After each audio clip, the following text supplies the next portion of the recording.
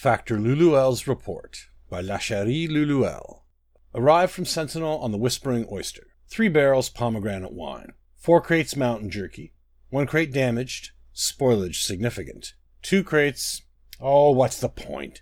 This is the only shipment we've had in 10 days, and its value wouldn't add up to a score of gold drakes, even if we had a caravel to transship it someplace where we could sell it. Everything that floats has been requisitioned for the war, and we couldn't get naval stores even if we had a ship. You can't find rope, pitch, timber, or sailcloth for any amount of money. It's all arms for the Covenant now. Let's face it, if this war doesn't end soon, we're shipwrecked.